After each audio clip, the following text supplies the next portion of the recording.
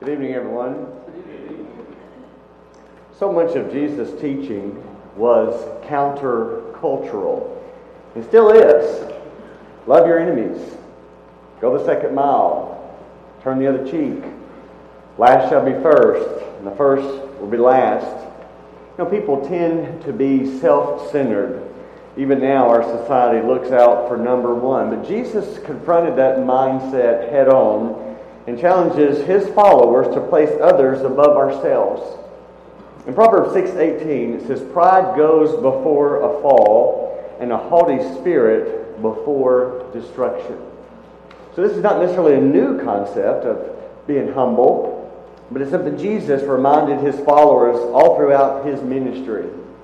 If I may ask, could we turn on that projector in the rear? That'll help me to see where we are as well. If we fail in this, checking our pride, of not being humble, it can be a death toll for the church and cause so much damage. So what I want to do is study what Jesus says about pride, about humility, and how we are to treat one another. Because in humility, we reflect that we are His, and how we receive other people. And they know that we belong to Him. We make them feel invited and warm and receptive, and it's so important. In James 4:10, James says, "Humble yourselves before the Lord, and He will lift you up." Now, that's not an easy thing to do, and it doesn't happen automatically. We tend to be competitive. Sometimes we like to jockey for position. Nobody else will toot our horn. We're not above tooting our own horn, if need be. Shortly after Theodore Roosevelt died, one of his children said this, "Father always wanted to be the bride of every wedding and the corpse at every funeral." The center of attention can be intoxicating. Open your Bibles to Luke chapter 14. We're going to look at this text today and see how Jesus interacted with the Pharisees, a group that was not particularly known for their humility. I think we can learn some lessons from their negative example of how not to be, and maybe understand this characteristic a little better. With humility, you take the focus off of yourself and you place it on others. And in Luke 14, these opening verses, I want us to see three expectations I think that will help us personally, but also help keep our church moving and growing and be a place where the humble are exalted. Expectation number one, be flexible. Be flexible. In other words, be open. Be willing to change. Flexibility is a sign of humility. Stubborn pride refuses to change, while flexibility shows a willingness to swallow your pride, to forget about what you want and think about what's best for others, what's best for the kingdom. Rigidness communicates, I'm comfortable, I'm secure, I like it the way it is. People who are rigid don't want to get out of their comfort zone, but a humble person is willing to sacrifice that for the good of others, and even for the long run, for themselves. Because part of being humble and being flexible means you're willing to grow. An example of this is the Pharisees. They thought they had all the answers. They thought they had it all figured out. They didn't want anything to change, especially in this context with how they interpreted the Sabbath day. Look at Luke 14. It opens in verse 1 and 2. One Sabbath, when Jesus went to eat in the house of a prominent Pharisee, he was being carefully watched. There in front of him was a man suffering from dropsy. What is dropsy? Dropsy is an ancient word, an old term that meant swelling in the soft tissues of the body due to an excess of water. We don't use that term anymore. Today, we would be more descriptive with it. We would call it an edema, and maybe even give the cause, maybe because of congenital heart failure. But in that day and time, they just knew it was dropsy. So this man who's suffering is right there. Look at verse 3 and following. Jesus asked the Pharisee and the experts in the law, "Is it lawful to heal on the Sabbath or not?" But they remained silent. So taking hold of the man, he healed him and sent him away. Then he asked them, "If one of you has a son or an ox that falls into a well on the Sabbath day, would you not immediately pull him out?" And they had nothing to say. Now, the context of this chapter, this is not a relaxing dinner among friends. Jesus knew very well he was being carefully watched, scrutinized by these legalists who were trying to trap him, to catch him being wrong. They were eager to find that. And it's important for us to understand the Pharisees' teaching in these traditions said that it was forbidden to heal on the Sabbath day. That's what they believed. That's what they taught. Not necessarily what was actually written in the law of Moses, but that was their interpretation. You don't heal on the Sabbath. You have all these other days to heal, but not on the Sabbath. Warren Wiersbe goes so far as to say that they set a trap. That the reason this man with dropsy was there, they placed him there. Only reason he was invited, because they knew if Jesus came into this situation, he saw this man hurting, Jesus could not do something, even on the Sabbath day. But when he asked them, is it lawful, is it legal to heal on the Sabbath, they clam up. They don't say a word. They refuse to respond to the question. They were too arrogant, too rigid to admit that their attitudes might be incorrect. It takes humility to be flexible. And the longer we exist as a church, we know that we're going to have traditions. And traditions can be a good thing. They can be a wonderful thing. But we can also be tempted to hide behind our traditions, to be comfortable in our traditions. And it can produce a rigidness among us. Don't mess with those. I think West 7, for the most part, has done a great job of being flexible and even being innovative, of being welcome to change. I've mentioned this before, and you might remember, West 7th is one of the first congregations in Tennessee to install air conditioning. Praise the Lord. Aren't we glad? One of the first to have a youth minister, one of the first to have a church van, one of the first to have individual cups for communion. And none of those were without some serious conversations that happened. Our elders are good to accept an idea, think about it, not be quick to jump, but to be open and to be flexible. Other traditions change too. Do we clap after baptisms? What about what we wear when we gather? Is it okay for a church to have a gym? Or a kitchen? Or 2 kitchens? Or 3 kitchens?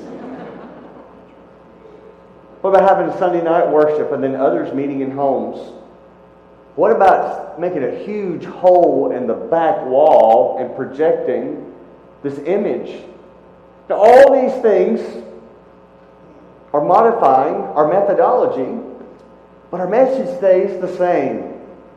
Because we know we can't reach an ever-changing culture if we don't change some of our methods. So let's not major in minors. Let's keep Christ the focus. I love the quote that says, "Death comes when memories of the past supersede our vision for the future." John Maxwell tells of an experiment that some college professors conducted. 4 monkeys were placed in a room. Have you heard about this? 4 monkeys were placed in the room. In the center of the room was a pole. At the top of the pole was a bunch of bananas. And so, of course, as soon as they put the monkeys in there and closed the door, one of the monkeys climbed up the pole and went after and grabbed the banana. But just as he grabbed the banana, it was doused with water, so much so it knocked him off the pole back down to the ground. He didn't know what hit him. So another monkey got up and climbed the pole, and as soon as he grabbed for the bananas, same thing happened. All of them took a turn, climbing up the pole. Each of them got doused with water. They didn't know what to think about it, so they stopped. Nobody climbed. Nobody went after the banana. But then, after giving up, they would add a new monkey. Take one out, put another one in, and that new monkey would go over and start to climb. But they didn't have to douse him with water. The other monkeys grabbed him and wouldn't let him climb the pole. And then as the experiment continued, in time, that room was filled with monkeys. None of the original, all new. And they all grabbed each other and wouldn't let the others, but none of them knew why. But they refused to climb the pole. There are a lot of times in churches, families, where the death toll is sounded by the phrase, "We've never done it like this before."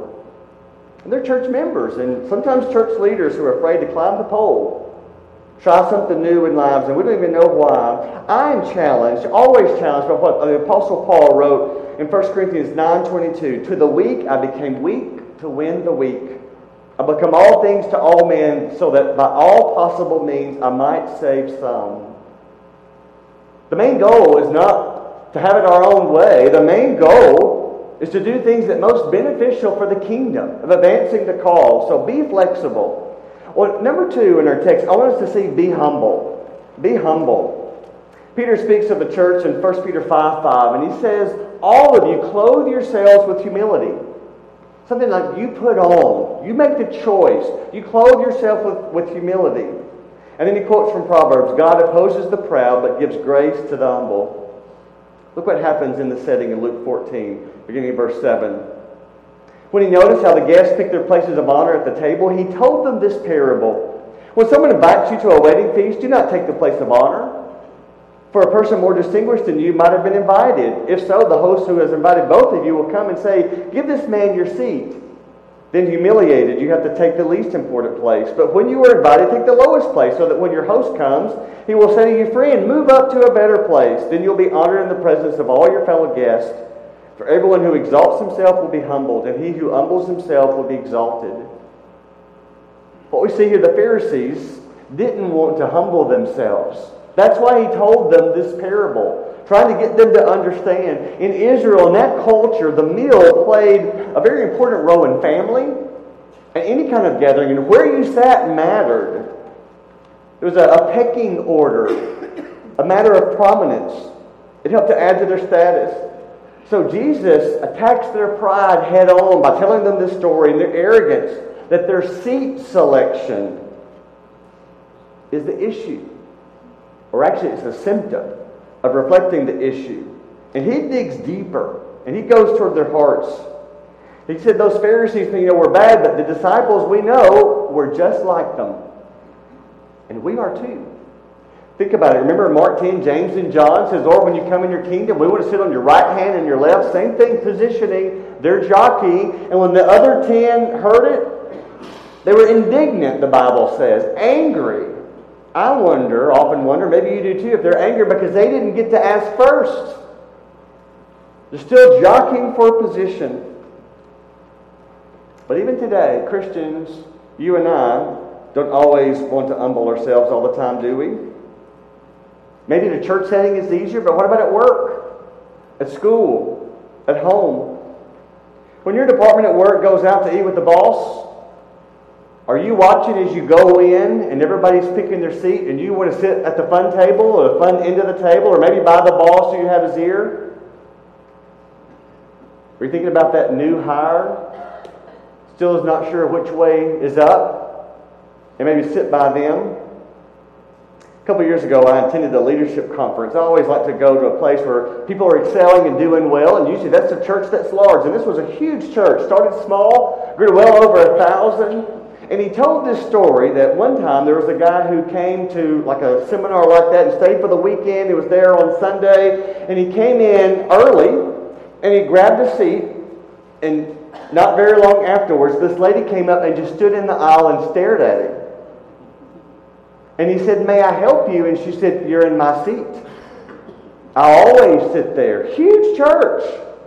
There's this guy from the small church there to learn how to grow your church, and here this happens. And so he got up kind of embarrassed, and he went and told the preacher about it. And the preacher said, oh man, that's like a dagger in the heart to any preacher. He said, I am so sorry. And he says, no. He said, I kind of liked it. What I realized is our small church is more like your large church than I realized. The preacher said this, though, as we thought about that story. He felt good, but I didn't. Because evidently, although that woman had sat through many services and many sermons, the main message hadn't come through. Her seat selection took precedence over what she heard. When you come to church, I want to encourage you, check your ego at the door.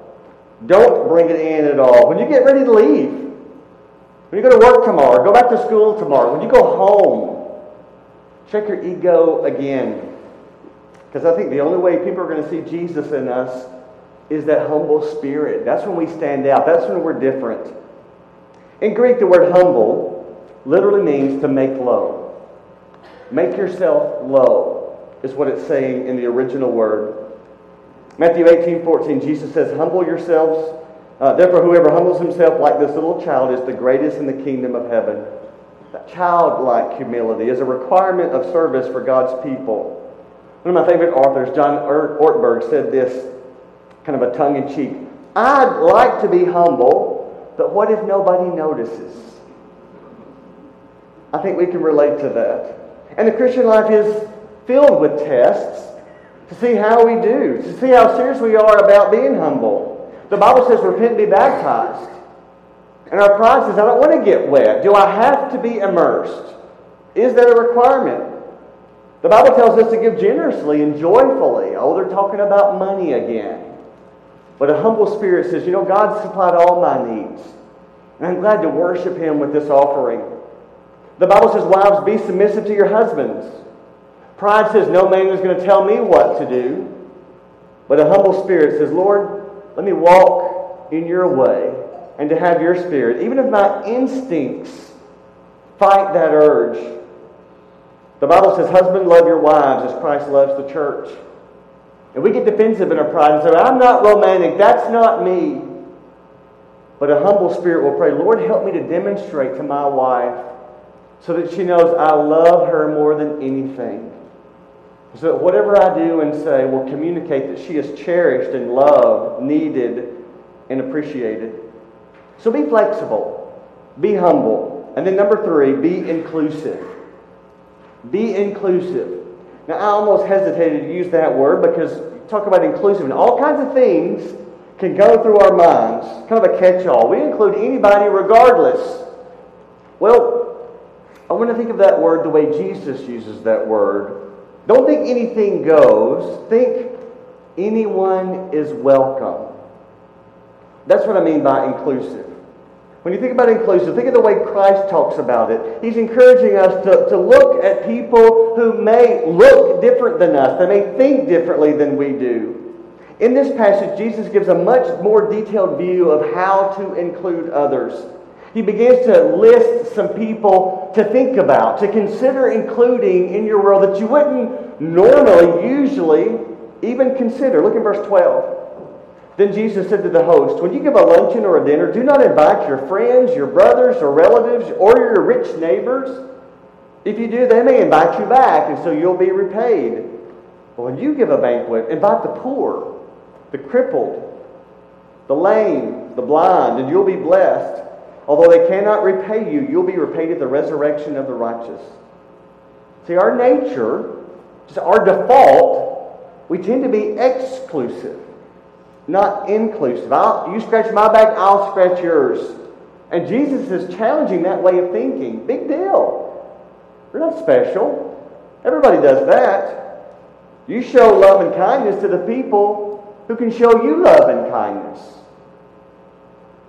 But what about showing love and kindness to those who can't necessarily return that favor? See, Christ's plan is for the people who are at the top of our invitation list probably are not the people that we need to be spending our time with constantly. That in some point in our growing in the Lord, we're not thinking about me, about self, who I want to sit by, who I want to be at the dinner table with. We're thinking about the one who's new, the one who doesn't have a friend, the one who needs somebody to talk with, the one who's struggling. And we reach out to them. We need to put some people who would be at the bottom of our list at the top. So when you're going to break at work, do you always talk with the same people? Maybe the same like-minded faith? People who share the same worldview? Dare I say the same political view? Or do you try to build bridges to those who may be different? When you're at your child's game and you're on the sideline, in the stands, do you always sit by the same people? Or do you think, who could I sit by that's new or even different? When you're with your neighbors, do you spend time with those who know you well and know what you believe and you're content with that? Or do you reach out a bit and try to build a bridge? See, even people who are turned off by organized religion They're humans. And they're hungry for relationships. Can you imagine what you and I could accomplish for the Lord if we were to build a bridge to those people? Maybe it's a person who's much more wealthy than you. Maybe it's somebody who's much poorer than you. Maybe it's a person of a different race. Maybe it's somebody from a different age bracket. We tend to go to those who are just like us. But what if instead we put our selfishness aside and we look for those who are different? What if it's somebody with a physical or emotional disability or a challenge? Can we be like Jesus and be the one to reach out to them? Back in 1937, Lou Gehrig was an outstanding first baseman for the New York Yankees, and he received a request, an invitation. He was asked to go to the Children's Hospital in Chicago, Illinois. So his next time there, when the team was playing the White Sox, he went to visit a 10-year-old boy named Tim. Tim had polio. Tim was a huge fan of Lou's. But Tim did not think that he was going to be able to do the therapy, or if he did the therapy, it wouldn't really help him to walk, and he just had this defeatist attitude. And so they asked Lou to come and visit with him, to encourage him to do the therapy. So Lou Gehrig, when he went to Chicago, he went to the hospital, and if you've ever been to a children's hospital, you know, even just to go to a children's hospital can be a challenge. But he went to the hospital, he met Tim, and he said, I want you to get well. I want you to learn to walk again. And Tim said this, Lou, if you hit a home run for me today, I will.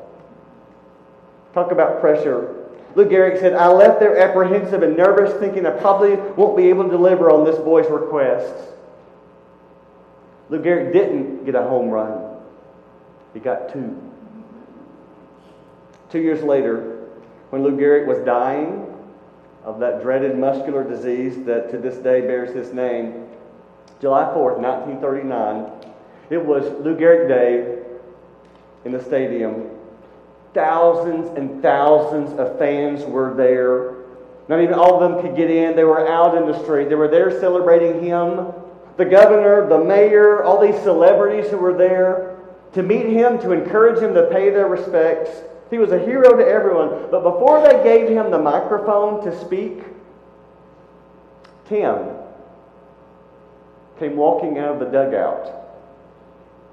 Now he's 12 years old, dropped his crutches, and he walked to home plate, and he hugged Lou Gehrig around the waist.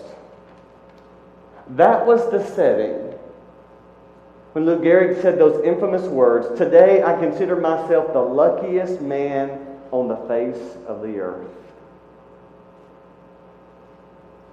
You see what happens when you and I take the focus off of ourselves and we do for somebody else, somebody who's not like us, somebody of a different age, a different race, somebody who's going through a struggle, somebody who you wouldn't otherwise choose to spend time with. Will you humble yourself and you become inclusive? It's amazing how the Lord blesses that humble spirit. You're the one who walks away blessed, not the person you think you're doing a favor to or you're being kind to. You're the one whose cup is filled. And God fills that cup. Isn't that what Jesus did for us? He left the comfort of heaven, took the form of man and came to earth, and he came for one purpose, to be inclusive.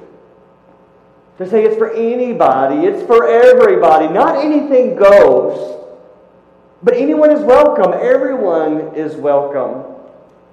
He came with the purpose of forgiving people so that they could be free, and so that we could enjoy that victory. I know it's so easy to believe Satan's lie and think, I think God is mad at me for all that I've done, how inconsistent I've been, how full of myself I have been. And yes, we have. We are inconsistent and we can be full of ourselves.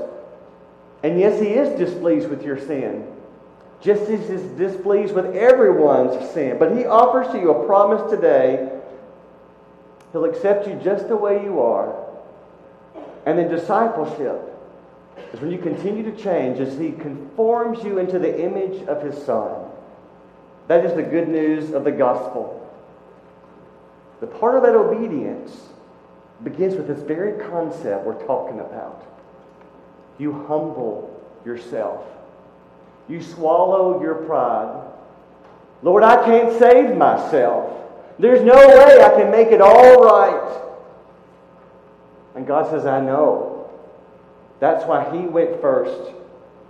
If you repent of your sins, if you believe that Jesus is the Son of God, if you're baptized into His name, letting Him make you a new creation, you are free, you are washed, you are one with Him. Our invitation song is to encourage you to do just that. Or if we can pray for you in any way, won't you come as we stand and sing?